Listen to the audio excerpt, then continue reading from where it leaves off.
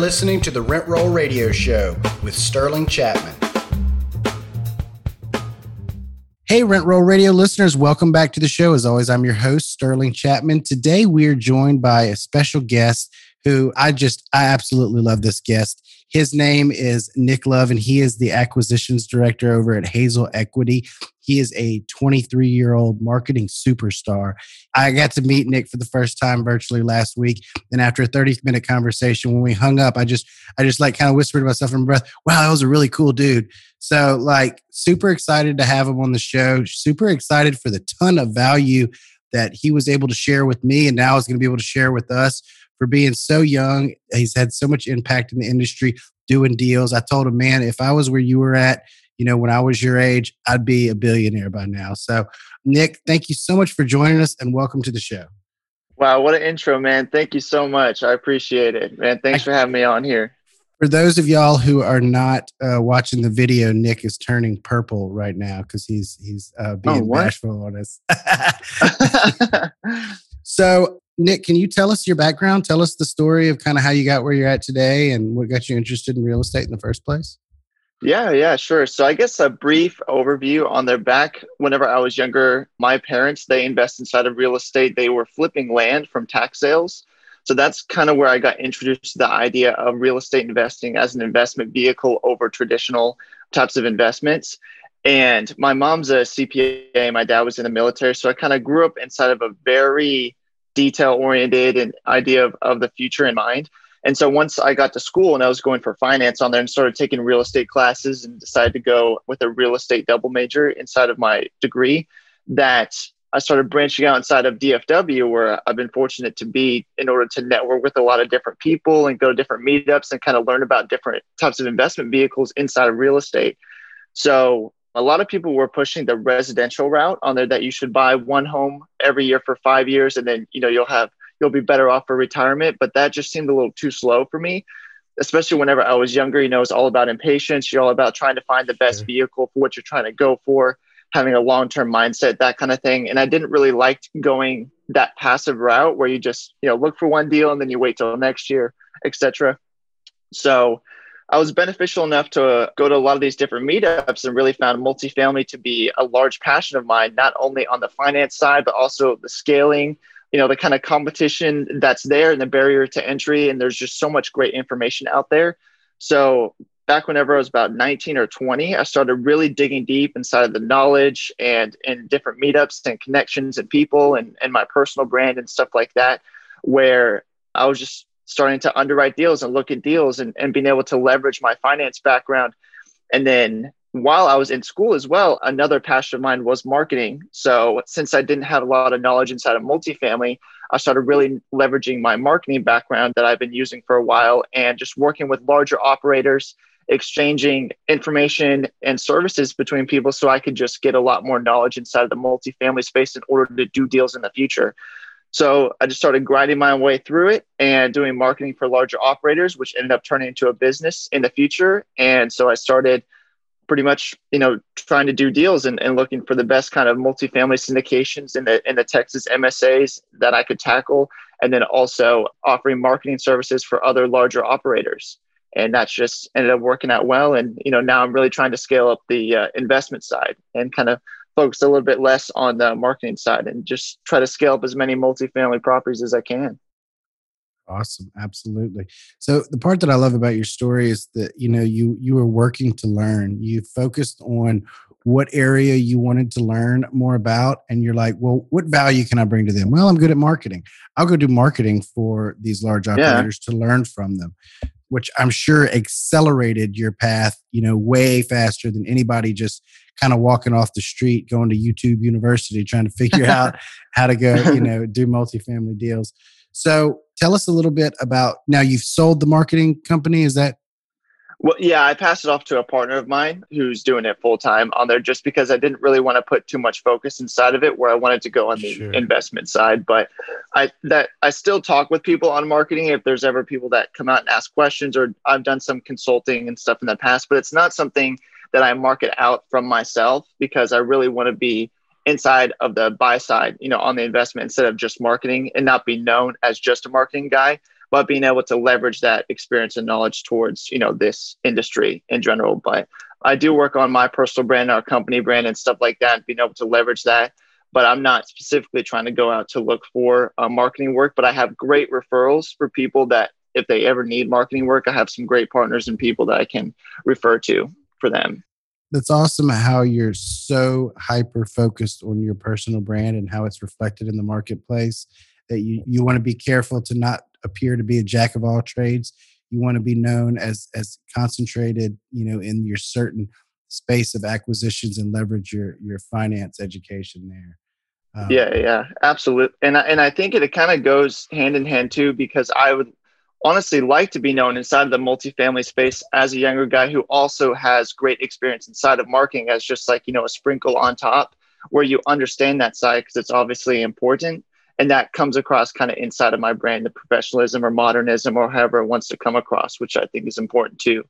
But absolutely. So going to school for finance, how did you get so far into the marketing? Because you have a good bit of awesome advice. I mean, during our last meeting, I filled up 2 pages of a yellow pad. I was like, oh, this is good stuff.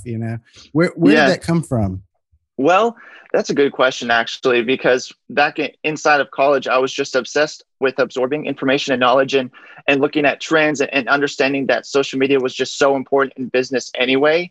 That's kind of what sparked the interest where so many different larger companies, they leverage social media, they leverage their brand and marketing channels and things. And with the ability to be able to use that free information or that free marketing, essentially, that should be something that people should understand, not only on the back end, but how you can leverage it too. So it really started out as something that I wanted to understand in order to leverage myself, in order to grow out as a larger brand, to put out an influence. And you always look at larger influencers as people that can really change things or put out things. And if you have a following, I mean, it's essentially easier for you to not only become bigger inside of your industry, but also sell a product or service or do whatever it may be. And so I think that building that kind of brand with our resources nowadays, I mean, that's just should be one of those focuses because right now, the loudest people are getting the most attention. And so in order to do that, you can't just be loud talking to people every day. I think that social media and marketing and the internet is just the way that you have to really be able to stand out with your brand. And then on the other note too, if you're starting a company or doing a business, one of the first places that a prospect or a lead or an investor is going to look at is going to be online, whether that's a good way or a bad way. So that kind of forced me to obsess with the idea of how you can leverage that to your best ability. And then also trying to understand looking ahead and being different. Like that's really what I'm about a lot. Is that what can I do right now that people are going to start doing next year and start leveraging those kinds of ideas, I guess. Awesome. So let's dive into your experience on the investing side of being a real estate investor.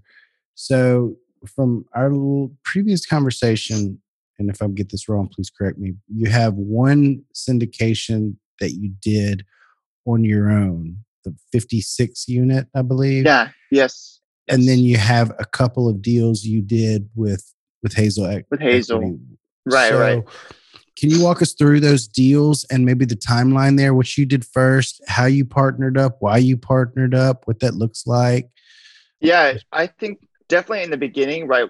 As a younger guy, there's different hurdles that you have to go to as well, whether that's on experience, knowledge, or partnership.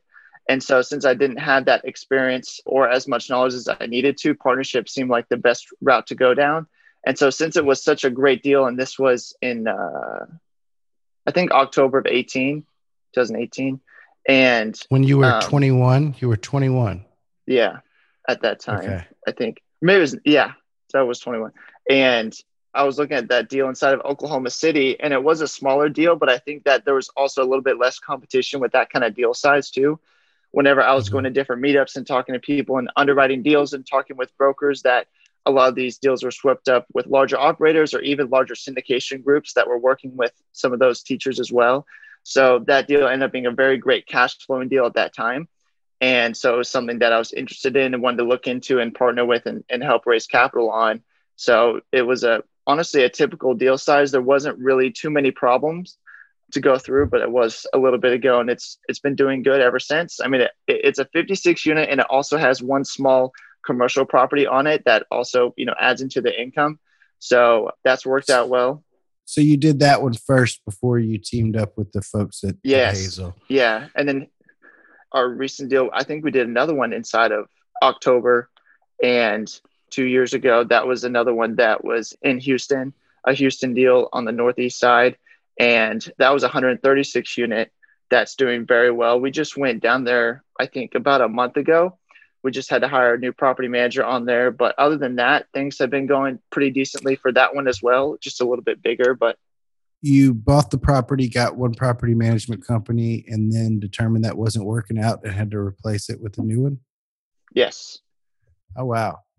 So I'm very big, like back before I was trying to syndicate and do deals and stuff, even before that, I was working inside of leasing for multifamily too as a job whenever I was younger. And I've actually taken a lot of information from that experience and translated over into the apartment management side. So I'm very big inside of, goal setting and really looking deep inside of financials and projections and things. So whenever you see a decreasing trend, I think it's, pretty good to cut that off, as soon as possible in order to cut your losses, just like how you would do a stop loss on a stock. And so that's kind of how I take a look at it. And so we ended up, trying to put out a new property manager on there with that kind of idea in mind. So instead of trying to wait out things, it was just more of, let's try to get something more experience. So I got a couple questions, if you don't mind me digging into this. The first question is, you hired the property management company that you let go, right? When you initially purchased the asset, correct? Right. How long did it take you to determine it wasn't a good fit? And what were the areas? It sounds like maybe leasing was an issue. Inside of leasing, and I think about eight months. 8 months. Okay. So 8 months, you can get a general idea. You didn't do it 2 months in. I got you. Yeah, it was a couple months in, because obviously leasing is seasonal too. That takes in mind, and then looking at previous history from the property, taking that into account, and then the market management inside. So, with a couple of different factors and variables like that, I think you're able to determine a pretty decent amount. And I just think it's a way that you can just work around that kind of thing. If something's not working out, then you gotta change it. You can't just hope for the best too. So I think being diligent on top of something like that's important as well, not just for property management, but asset management too.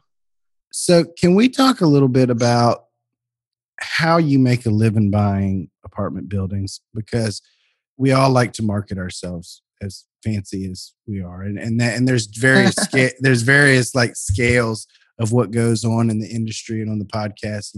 Somebody might passively invest $25,000 into somebody's 450 unit and go on a podcast the next week and say, I've got 450 units, That's true. I mean, we see it all the time. And there's nothing wrong with like leveraging the experience of your partners to a certain extent. I think that extreme example I just gave would probably, I would say, borderline misleading. But my question is, like, economically, if you were to go tell somebody, I have a 56 unit apartment complex and I have a 126 unit apartment complex, and then there's a third apartment complex, they'd be like, oh, well, you must be rich because you own 250 units or whatever. And those of us that own multifamily, of just a few multifamily properties, realize in our day-to-day life that's not exactly accurate. So like, how impactful are those properties to your life from a compensation and just an ongoing financial perspective? Yeah, I think that's good to go into with that, because, it's sometimes people who aren't inside of the industry see it as a shiny object syndrome, inside of multifamily, that you can make a good amount of money from it, which is true. But I definitely see a lot of these properties as the foundational aspect of experience and professionalism with all the other contacts and vendors, as opposed to a large financial brain, with it. But with that being said too, I think that most of the money that we make back from that's just completely reinvested back in order to exponentiate, the scale, with that. So there's obviously asset management money that you can make from that, and the cash flow, and then acquisition fees and disposition and all that kind of thing. So it ends up coming out to, a median salary, I guess I would say, for the US on there. Nothing crazy in the beginning, but if you're in it for the long run, then obviously, this is just one of those kinds of plays that you go in for a long-term investment, I guess. So it's more of an investment in time right now than it is in money. And then down the line, as you get more and more properties, more and more systems and deals and things, that's where you really start making a lot of wealth, within yourself, because we're doing 3 to 5 year holds, right? So that doesn't mean we're going to get all that money right now or within the Right. first year. So that's just an importance to understand. And that's why I do think, in the beginning, it's good to have a job on the other side too, as I did. And I think that's the best way to keep going with it. Just like how you wouldn't immediately start investing in stocks and bonds on its own without having a job as well, Right. even if you made a decent amount of money from it. That's a perfect answer. And I like to dive into the honesty on this show, because so many shows are like kind of like pepper, and I feel like it can get misleading. I went and told It's my very wife, misleading. I went and told my wife we were buying a 56 unit apartment complex or 53 unit. And she goes, "Oh, great. What does that mean?" I was like, "Well, relatively nothing financially. It means like, it's like the first step in a very long plan, but it's huge to me. Like for all the reasons you just described, right? For the credibility with the lenders, with the vendors, with the brokers, with the investors, Yeah. it's huge for me. I worked towards it for a year. No, but financially, like, what's the direct benefit that I'm getting from it? It's negligible. It's minimal. Yeah, it Yeah. is.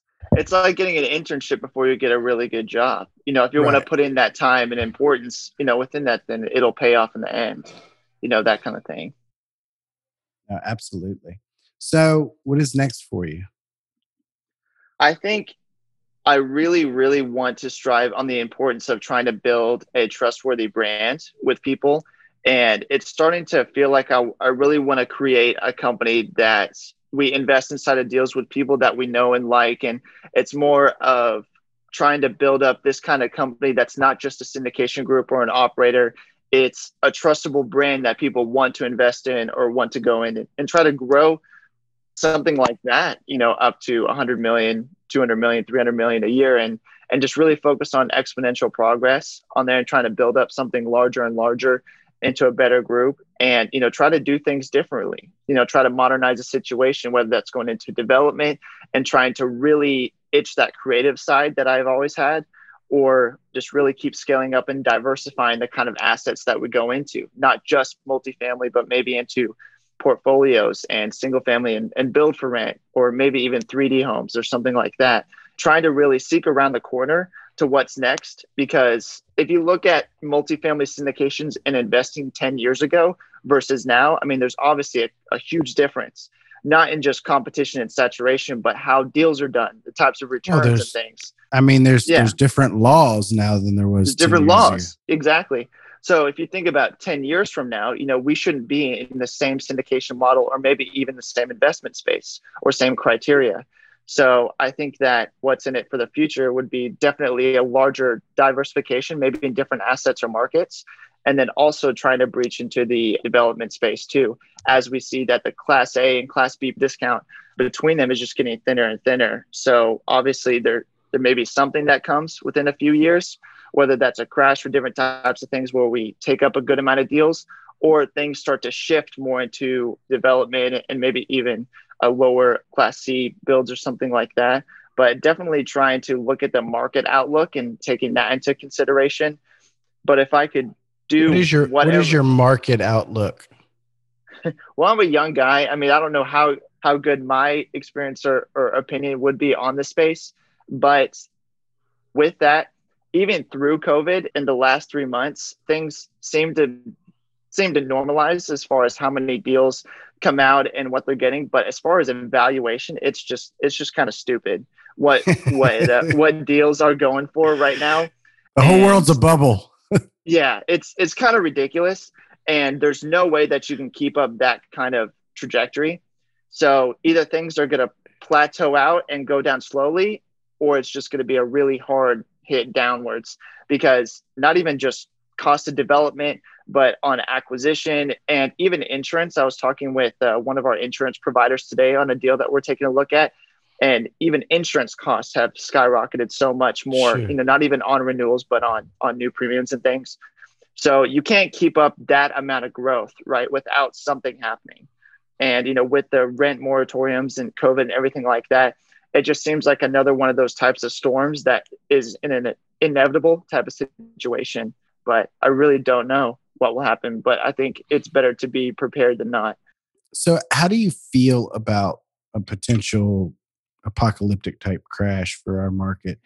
How does that make you feel as a multifamily real estate investor? Because people ask me about it all the time, and it doesn't. I said, well, we'll just hold until it bounces back. That's kind of why we're doing what we're doing. I don't have a house flipping business. I'm not going to get caught with a bunch of True. non-cash flowing single families that I can't sell for as much as I owe on them. Well, yeah, as long as we don't have deals that end within the next, year or 2 years, I don't think it's a negative outlook that I have on it. It's just like how whenever I look back inside the 2011, 2012 and see how much people were actually buying houses for, that I wish I could have been there in order to buy a lot of homes at once or something like that. But you were 12. So. I was also 12. That is a problem. But people talk about it all the time, just like how, somebody who's 23 at my age in 10 years will say the same thing, and maybe about multifamily. So it's definitely beneficial for us to look back and see what has happened, because obviously if things repeat and you see those types of opportunities, and that's where a lot of money is made. There's a lot of larger companies, even Airbnb, that's a large real estate company, was founded during the financial crisis, So there's a lot of opportunity within recessions and things like that. Sure. So I think looking for that kind of opportunity is where my mind will be for sure. Yeah. I'm with you. I'm stockpiling cash, waiting for the opportunity. Right. I can't wait for it to drop. Yeah. I almost feel like the market doing what it's doing now is like prohibiting my growth, because it's just, I'm not going to overpay, So what advice do you have for somebody that's like kind of just getting started or looking out? You're a kind of a different story. We don't hear stories like yours very often, where like, I wanted to be a real estate investor before college, so I got a degree in finance and I double majored in real estate, and I interned with this awesome multifamily company, and I serviced that industry to learn. Like, that's just like a Cinderella story that we just never like hear. The typical story we hear is like, I'm 28 and I hate my day job and I don't want to escape the rat race one day. So I'm going to, you know what I mean? So what advice do you have for your unique experience would be good for offering guidance to young kids? Every chance I get, if I'm talking to a high school kid, I try and get them to read Rich Dad Poor Dad and explain to them the benefits of, cash flow and how there's like an alternative path from what traditionally we've been exposed to. So I have a couple of different ideas with that too, because I also have a younger sister who's about that age also. And sometimes you can't force people to drink, with a lot of those things, especially with books and reading like that. And I think it's because we put inside of a negative connotation with doing that kind of research or something like, for example, my little sister who doesn't like finance or talking about money that much. It's almost a negative connotation to push her to read a book or to do this kind of information. So I think trying to rewire that kind of mindset, towards kids is what I'll be doing as well, is trying to teach them, to love to learn that kind of topic and that kind of information instead of forcing it upon them. And I think that may end up, helping out a lot. And then one thing, the reason that I really went to college and got my degree, besides the professionalism and things, was that my dad was in the military. So it was beneficial enough to go to college for a lot cheaper than normal. And so I was able to do that and meet professional connections and things. But I also think that people that are at that age, they should have that choice, whether they want to work and go off and do something or start their own thing or go to college. And I think that college is a great route if you don't know what you want to do at all, because you can still work during college. It's difficult, but you can do it. But I think that they do need better classes, whether that's inside of real estate or finance inside of college, because they are taught by a lot of people in their 60s and 70s, at least my college was, that didn't have a lot of experience in the industry that you would have wanted. I think that would change things. And then on the other end, as somebody who would want to get into the multifamily space that I did, I think that if I went back, I would really sub-focus and hyper-focus in like one market, one asset type, and one type of deal, and just understand that the evaluation, the market down to a T, because then it's just a numbers game to keep looping around and understanding and being very diligent on broker relationships and investor relationships and those kinds of things. Because definitely in the beginning, whenever you're starting out, your confidence is extremely low, especially if you're young and starting out, your confidence is even lower. whenever you're trying to breach into a business, that barrier. So definitely working on your knowledge confidence, with that, that's where you start building that up is, oh, I know what they're talking about, so I can talk with them. And then you just, really try to branch out and read and understand as much as you can. But then you really have to put yourself out there, be willing to ask questions and be in the wrong, because that's when you'll start learning a lot of stuff. And that's what took me a little bit longer, was to build up that confidence inside of doing deals and talking with more people. So I definitely think that that's one thing that you can work on today. Even if you're somebody that wanted to invest in deals, you can do that today. You can do that yesterday as something important. But it really comes down to being able to underwrite deals and talk with people. You can't just read about things, right? And like we were talking about earlier with quotes, you can't just read about doing a push-up. You have to do one. And I take that to heart a lot too. So I can read about working out all day, but nothing's ever going to change physically for me. Yeah. So I think that's the kind of thing too. I like Brandon Turner, the host of Bigger Pockets. He quoted somebody else who said it. That's who I heard it from. He said, if knowledge was the answer, we'd all be billionaires with 6-pack abs. That's right. That's funny. That's exactly true too. So tell me about raising money as a 21-year-old. So I'm sure you had your share of challenges and insecurities on that topic. I was just very diligent, and I was very interested inside of marketing and professionalism too, which I think helped also, that I can pick up on things and pick up on softwares and find new things and email out more consistently because I build out systems and stuff. And that was able to really benefit me on there. And just being very consistent inside of a numbers game and talking with people and reaching out to people, because there's two different ways that you can either get investors or get deals. It's outreach and inreach, whether that's people come to you or you reach directly out to people. So being able to leverage both of those things and trying to create a system within yourself, whether that's, hey, I'm going to talk to an investor once a month and then once every 6 months if we get a deal, or I'm going to talk with 20 new people every day, you're just going to get a conversion at some point. And then you can just understand your own numbers. And let's say if I talk with 20 people every day and I get 5 investors a week, then, it's only going to take me a month to get 20 investors that may end up being able to get a whole deal. So really the entire industry, as far as investment side too, I think is just a big numbers game, and I'm a numbers guy. So that's just how I ended up looking at it. Absolutely. So real quick, I just want to hop over to our radio round, help our listeners get to know you a little bit better. First question is, what's your favorite book? My favorite book, I would say, is Deep Work. I think that's a great book on hyper-focusing and trying to really understand how you can work within yourself too and be very productive and efficient with your own kind of work. I think that one's a great one to really go deep into. Who writes that? Who wrote that? I think it's Cal Newport. Yeah. Cool. Is that something you should definitely read, or would it be beneficial to listen to it on Audible? I think it depends how you absorb info, because if you're a bigger reader and note taker, then a physical book is great too. It also kind of keeps you disciplined to see a physical book, I think, instead of just the audio book.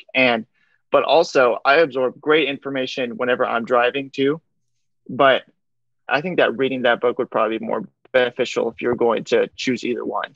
I do either or. I just use some books you can work fine on Audible, and some of them you're like, no, you really need to sit down. And also because I'm so obsessed with numbers and with information absorbing too.